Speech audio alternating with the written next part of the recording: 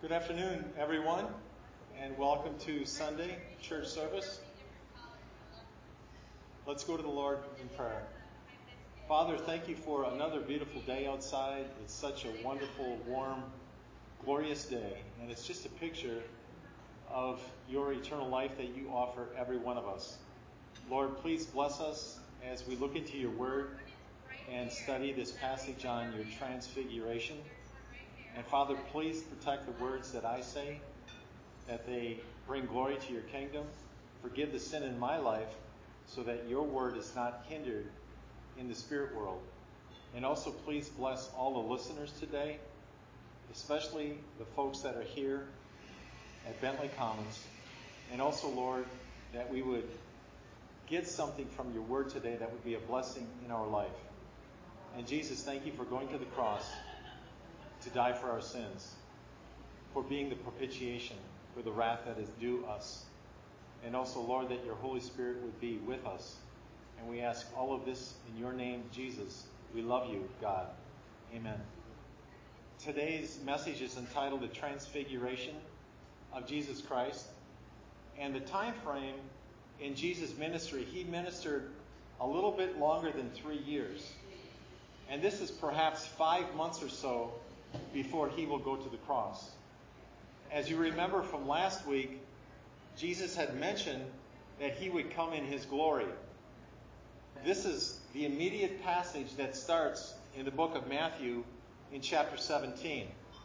And what he does in this passage is he takes Peter, James, and John, and he ascends onto a mountain. The name of the mountain is not mentioned. And perhaps it's not that important. But he goes onto this mountain. There's 2 other parallel passages in Mark chapter 9 and in Luke chapter 9 that provide additional detail. And the apostles had fallen asleep, perhaps because climbing a mountain is arduous work. For whatever reason, they were asleep. And while they were asleep, Elijah and Moses appeared with Jesus. He was transfigured in his appearance. And the Bible is unclear if the apostles, when they woke up, heard the conversation. But Jesus was discussing his decease, his going to the cross with Elijah and Moses. And perhaps Peter, James, and John, when they woke up, they heard this conversation. But Peter, not knowing what to say, and always it seemingly is quick to speak, he suggested that they build tabernacles for Elijah, Moses, and Jesus, almost equating them on the same level. And while he was yet speaking, the Father spoke from heaven. And he said, "This is my beloved Son, in whom I am well pleased." And then he gives the command, "Hear ye him." So we see from that verse where the Father says that Jesus is his Son, making him God, and that he is beloved. For God so loved the world that he sent his only begotten beloved Son to die for us. And then he says, hear him, listen to his words, because Jesus has the words of life. So let's look at the cover page of your handout, and we will look at these verses. Matthew chapter 17, verses 1 through 9.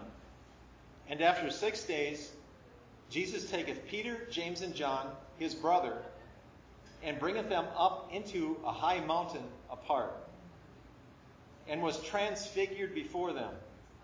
And his face did shine as the sun, and his raiment was white as the light. And behold, there appeared unto them Moses and Elias talking with him. Then answered Peter and said unto Jesus, Lord, it is good for us to be here.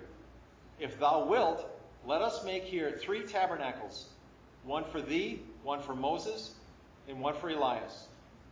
While he yet spake, behold, a bright cloud overshadowed them. And behold, a voice out of the cloud, which said, This is my beloved Son, in whom I am well pleased. Hear ye him. And when the disciples heard it, they fell on their face, and were sore afraid. And Jesus came and touched them and said, Arise, and be not afraid. And when they had lifted up their eyes, they saw no man, save Jesus only. And as they came down from the mountain, Jesus charged them, saying, Tell the vision to no man, until the Son of Man be risen again from the dead. Today we're going to look at 4 points from this message. They all deal with the testimony. All of us have testimonies. When people think about you, when somebody mentions your name, a thought will come into their head about you. And if you ask perhaps 9 or 10 different people what they thought of you, you would have a composite of your testimony as viewed by other people. The Word of God is full of testimonies.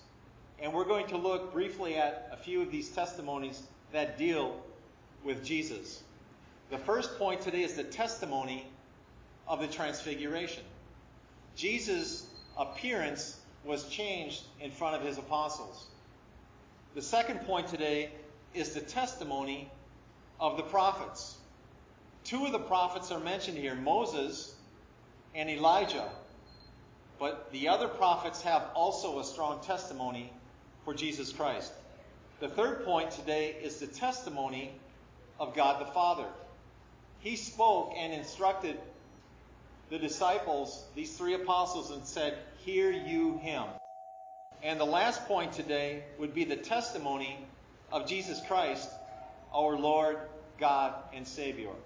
Let's look at that first point, the testimony of the Transfiguration. Matthew 17, verse 1. And after 6 days, Jesus took Peter, James, and John, his brother, and bringeth them up into a high mountain apart. So the setting here is Jesus didn't take all of the followers, all of his disciples. He didn't even take the 12 apostles. He selected 3.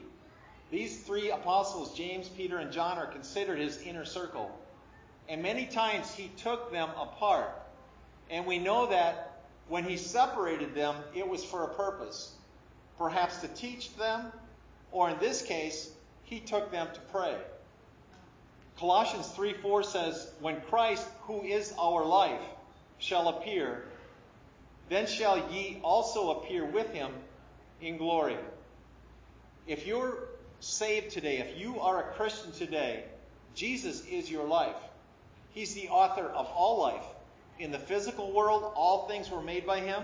And in the spirit world, you must be quickened with the Holy Spirit in order to have life through Jesus. And one day, Jesus is coming again. And at that time, we will also appear with him in his glory. If you recall, last week we ended the study with Jesus coming back in his glory, which will be his second coming. 1 Thessalonians chapter 4, verse 14 spells this out a little bit further. For if we believe that Jesus died and rose again, even so them also which sleep in Jesus will God bring with him. The essence of the gospel is we're all sinners. And the penalty for our sin is death. However, Jesus died on the cross. And this verse teaches us if we believe that Jesus died and rose again, we are saved. And God will bring us with him when he comes back to rule. 1 Thessalonians speaks of what we know in the Bible as the rapture. For the Lord himself shall descend from heaven with a shout, with the voice of the archangel, and with the trump of God. And the dead in Christ shall rise first. The dead in Christ that rise first are the saints who have died during the past 2,000 years.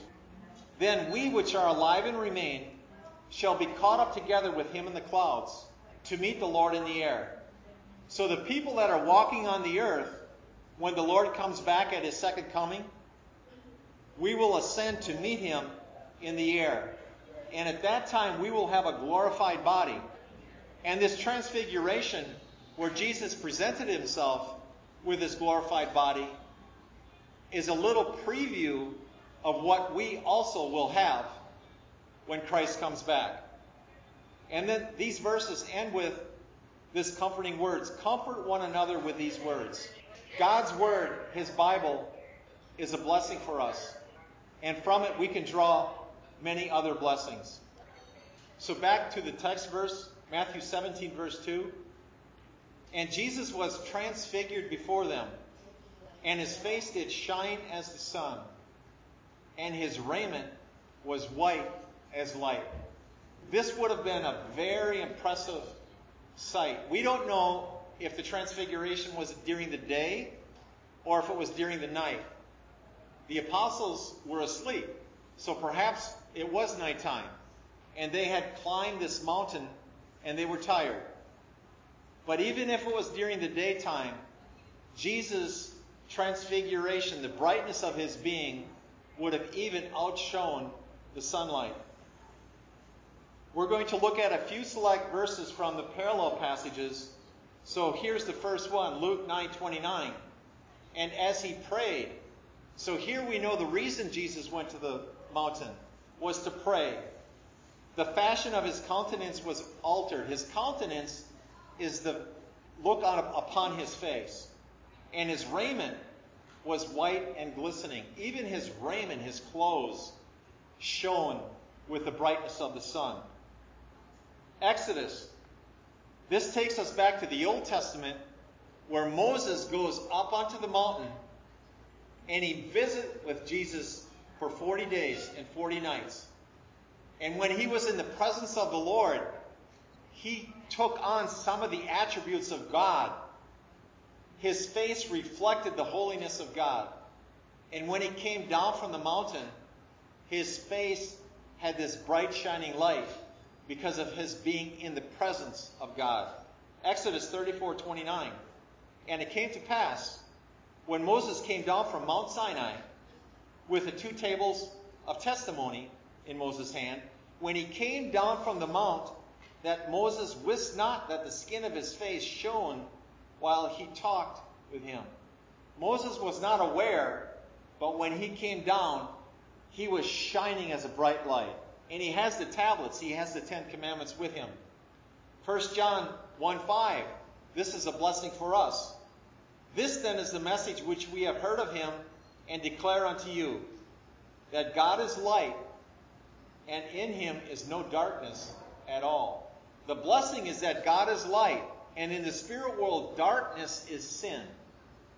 There is no darkness in God. There is no sin. Not even one little speck. God is pure and righteous and holy. Revelation 1:16 speaks of his countenance. And he had in his right hand 7 stars. And out of his mouth went a sharp 2-edged sword. And his countenance was as the sun shining in its strength. What a beautiful picture. We cannot even look at the sun. It will burn our eyes out if we stare at it. And we're 93 million miles away from the sun. And here it says his countenance shines as the sun in its strength. John, when he was writing this down on the island of Patmos from the book of Revelation, he was writing what he thought in his own mind could capture the essence of Jesus. And perhaps this is an understatement. The second point today, the testimony of the prophets. We can look in the Old Testament and read Isaiah, Jeremiah, Daniel, Ezekiel, and also the minor prophets. And we can see how they loved the Lord. And many of them died martyrs. They served the Lord with their whole life. But one of those prophets, Elijah, was unique because he didn't pass. He ascended into heaven in a whirlwind. Let's look at Matthew 17, verse 3. And behold, there appeared unto them, unto Peter, James, and John, Moses and Elias talking with him. So Moses and Elijah, they're talking with Jesus. This must have been interesting to behold. We don't know if the apostles were still sleeping or if perhaps they're listening in on this conversation. Deuteronomy 31:9 says, And Moses wrote this law and delivered it unto the priests, the sons of Levi, which bear the ark of the covenant of the Lord, and unto all the elders of Israel.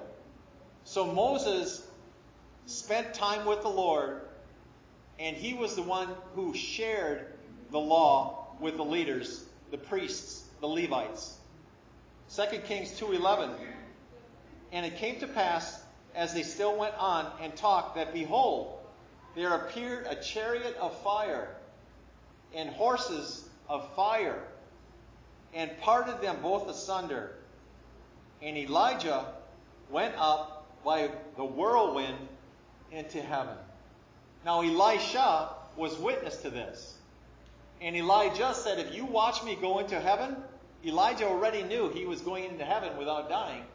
He promised that Elisha would have twice the power. And Elisha did indeed see Elijah go into heaven. And it's been pointed out, if you count the miracles that Elijah did and compare them with the miracles that Elisha was allowed to do, Elisha did twice as many as Elijah. Luke 9:31. Again, this is a parallel passage.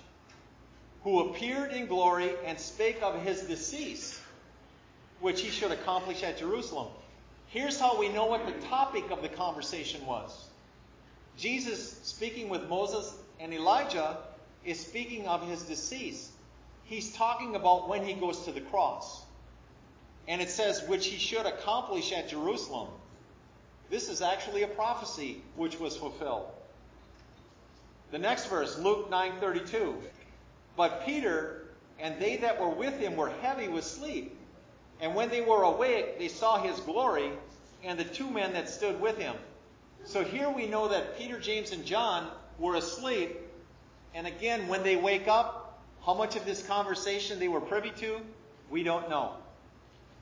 Matthew 17:4, again from the text verse. Then answered Peter and said unto Jesus, Lord, it is good for us to be here. If thou wilt, let us make 3 tabernacles, one for thee, and one for Moses, and one for Elias. Many times Peter spoke out of turn.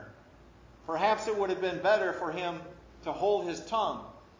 And this appears to be one of these instances, because he's offering, if the Lord will allow it, to make this tabernacle for 2 men and for Jesus, who is God, the Messiah.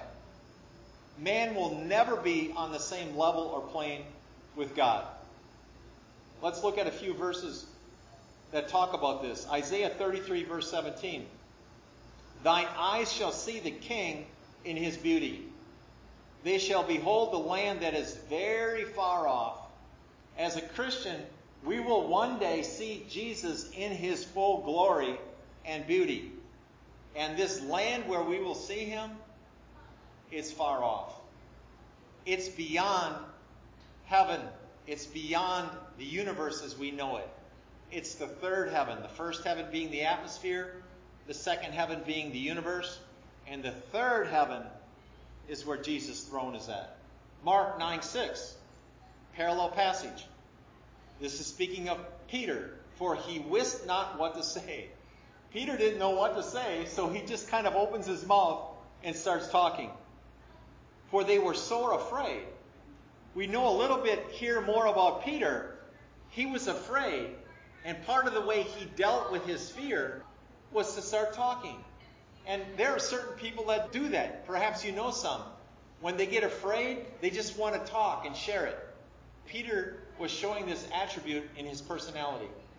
1 Corinthians chapter 6, verse 19. What? Know you not that your body is the temple of the Holy Ghost, which is in you, which you have of God, and you are not your own? So Peter was misguided in making this tabernacle, which is kind of a small temple, because we don't need to go build a temple in order to worship. Once we're saved, our body becomes a temple of the Holy Ghost. And this verse here teaches us, what? Know you not that your body is the temple of the Holy Ghost, which is in you? If you're a Christian today in this room, the Holy Spirit lives in your body. 2 Corinthians chapter 6, verse 16, the next book in the Bible. And what agreement has the temple of God with idols? For you are the temple of the living God. As God has said, I will dwell in them and walk in them, and I will be their God, and they shall be my people. You see, Jesus is the only one true living God. He's not an idol, a statue fashioned with hands. When I've traveled to different countries, for example, in India, they have many statues set up on the street corners, and people will come and provide offerings, and they pray before these statues. They believe that that statue is a little g God. It's not alive. You could knock that statue over and perhaps it would crack if it fell on concrete. That is not God. The Holy Spirit is the only one true living God, and these verses teach that. Romans chapter 14, verse 7 and 8. For none of us lives to himself, and no man dies to himself. For whether we live unto the Lord, and whether we die unto the Lord. Whether we live therefore or die, we are the Lord's. So God is saying, you're not living by yourself. The Holy Spirit is in you, and what you're doing, God is aware of that. And our life should be poured out for God, for the preordained will that He has set before us. He has given all of us a foreordained path to walk in, and that does not include sin. And it says, if we die, we are the Lord's. Because remember, for a Christian, to be absent from the body when we pass is to be present with the Lord. The third point today, the testimony of God the Father in this passage. God the Father speaks, and He has much testimony to give about His Son Jesus in this passage. Matthew chapter 17, verse 5 from our text.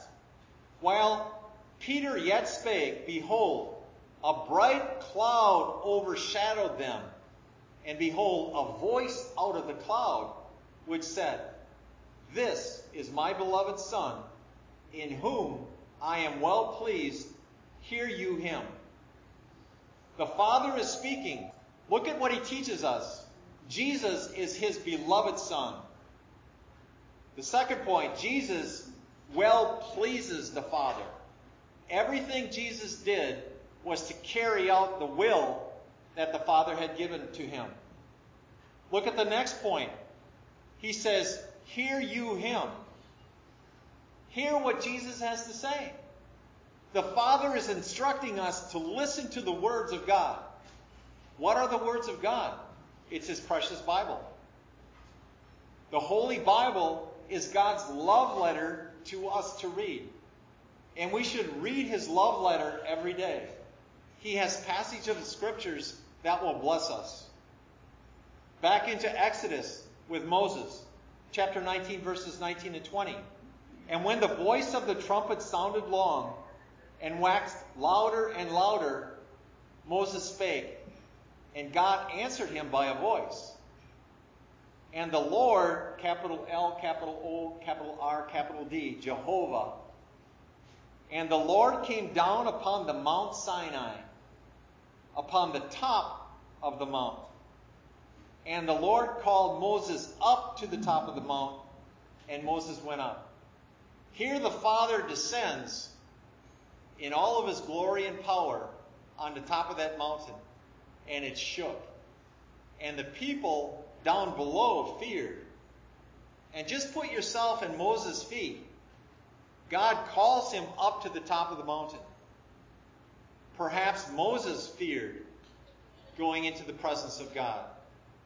Because remember, even the high priest, if he offered the sacrifice in the inner sanctum and he wasn't clean, confessed before the Lord, they would tie a rope around his ankle, because if he was not clean before the Lord, he would die and they would pull his body out.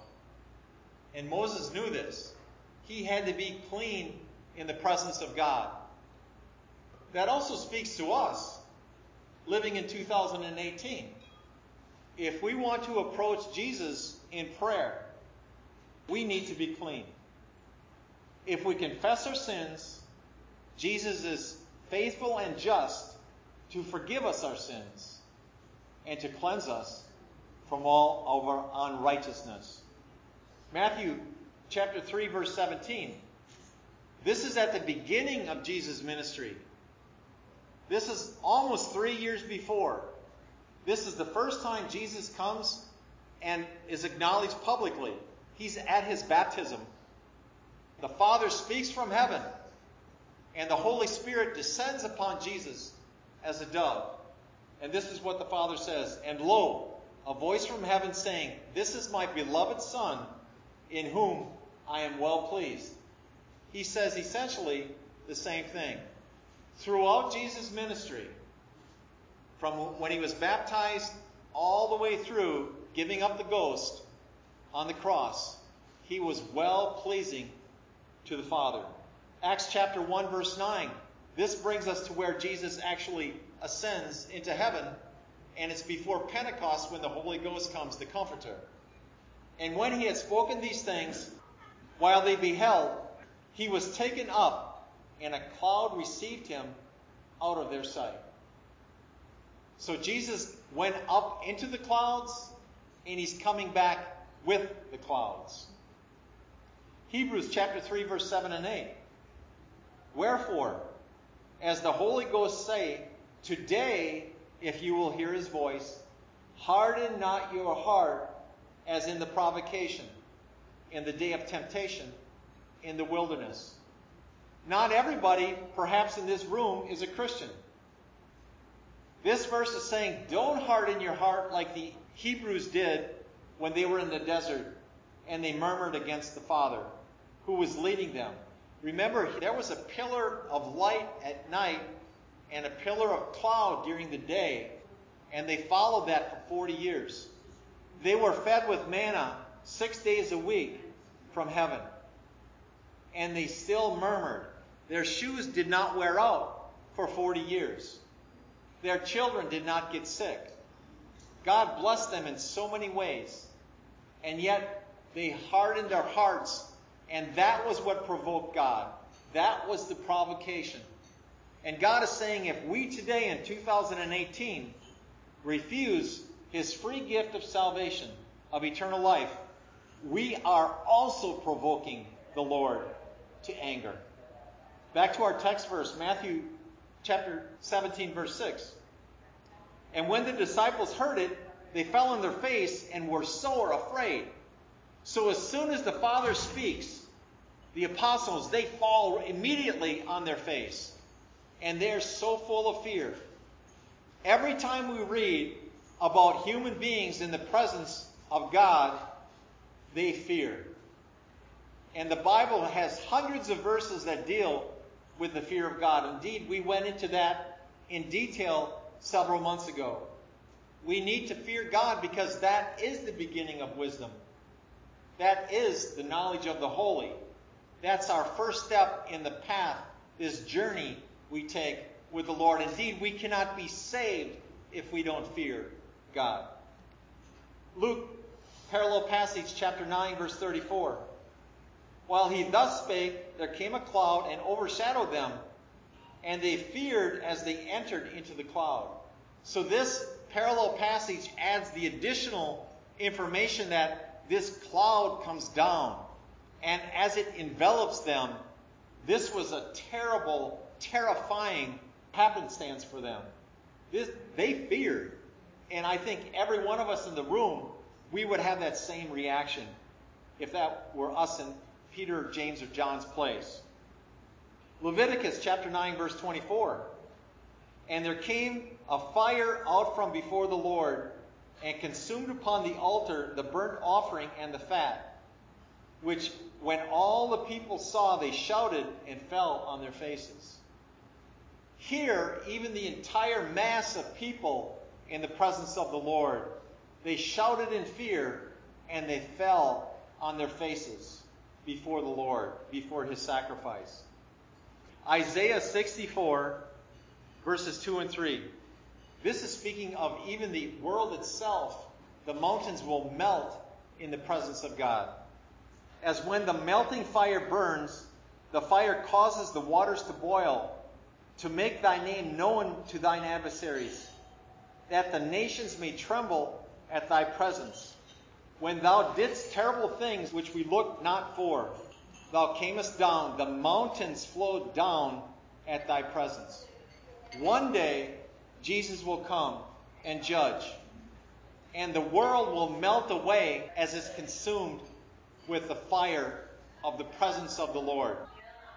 And each individual will stand before God to give an account.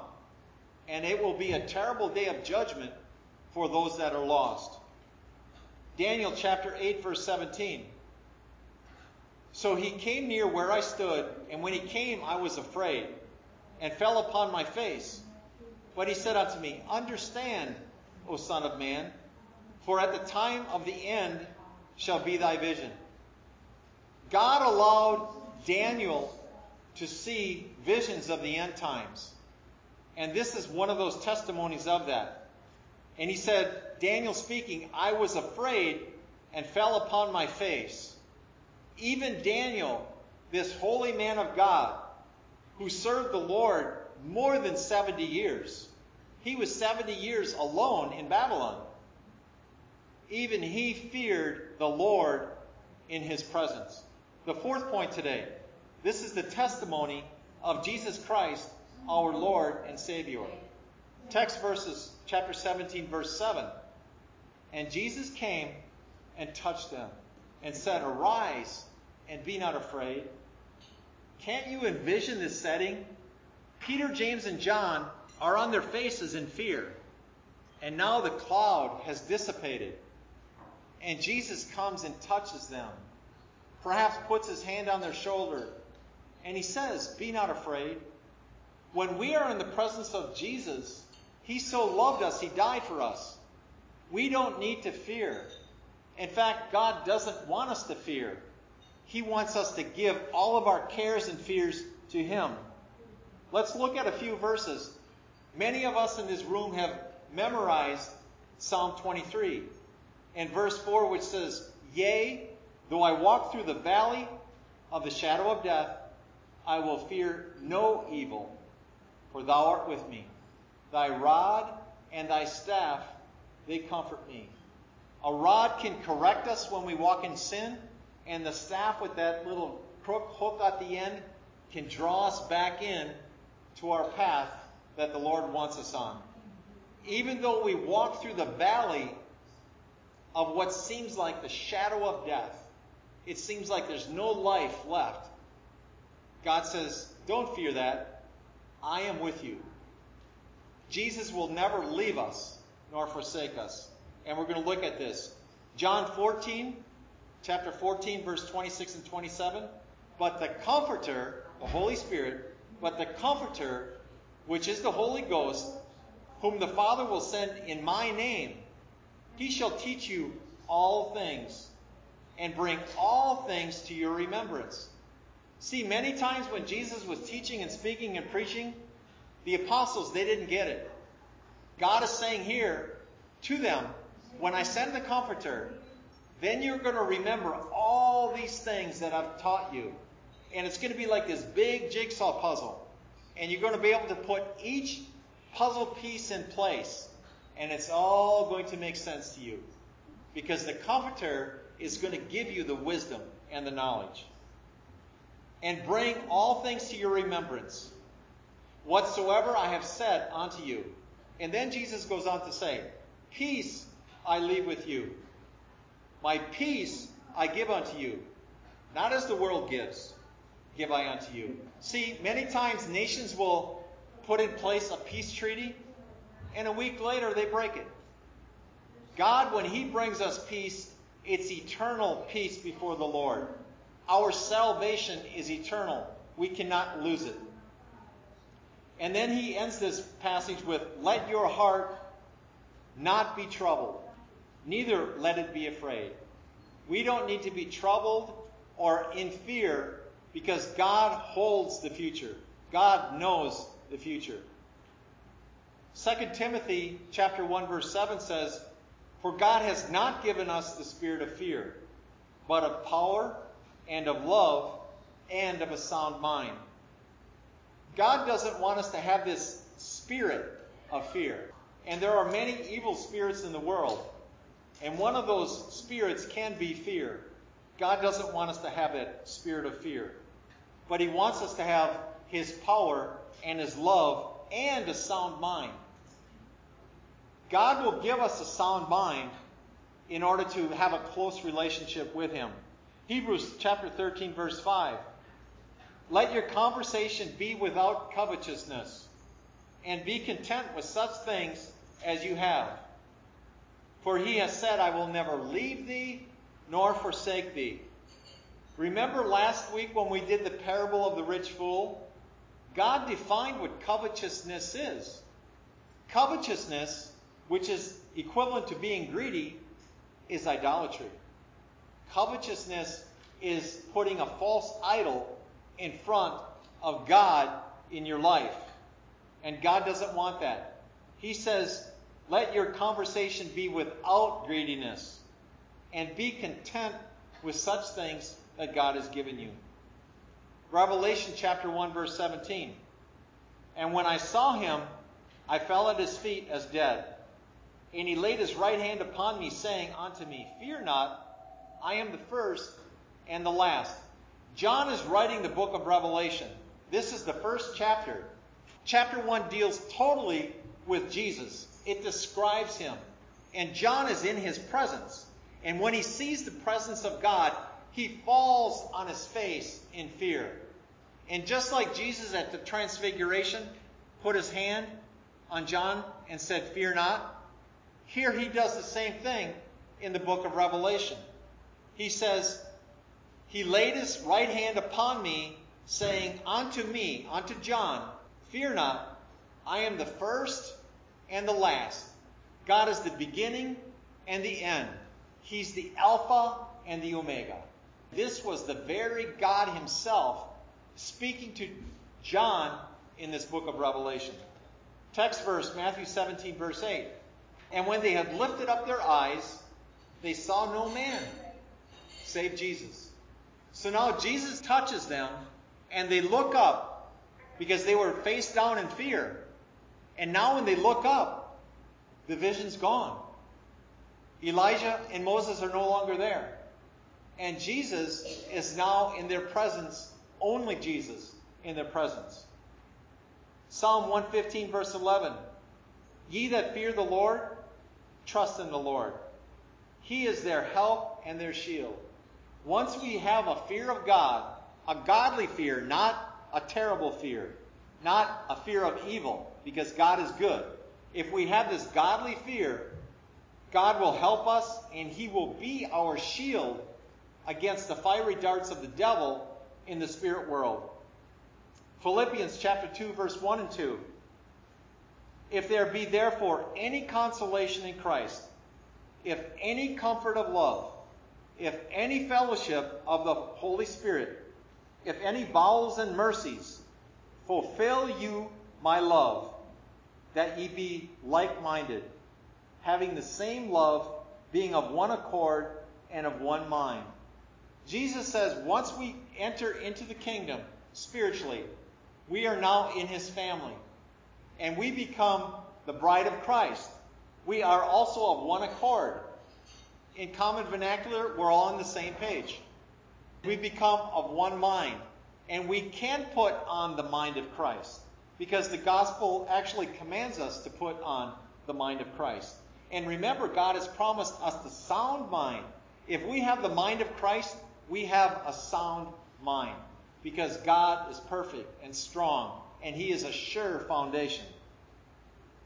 Same book, Philippians, next chapter 3, verse 20 and 21.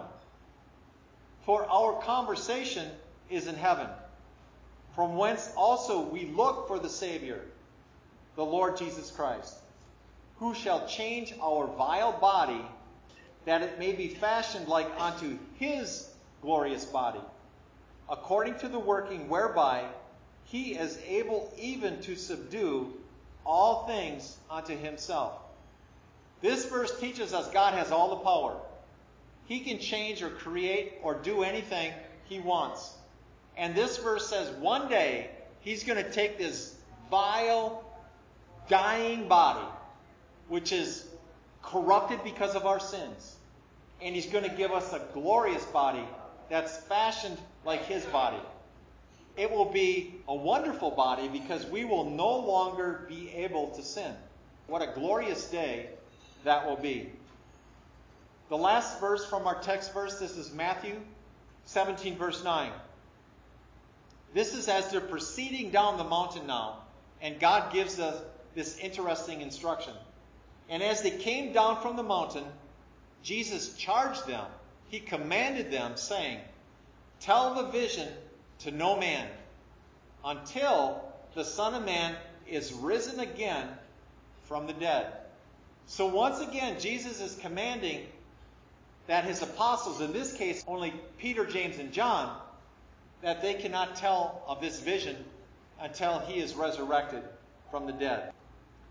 Now, that doesn't mean the three of them didn't get together and talk about it, because the Bible does say they indeed did this. And just imagine if you and two of your friends had seen this vision. Don't you think the three of you would get together and discuss this and all the ramifications and how interesting it was? Especially if you overheard that conversation about Jesus going to the cross that he had with Elijah and Moses. Of course they're going to talk about it.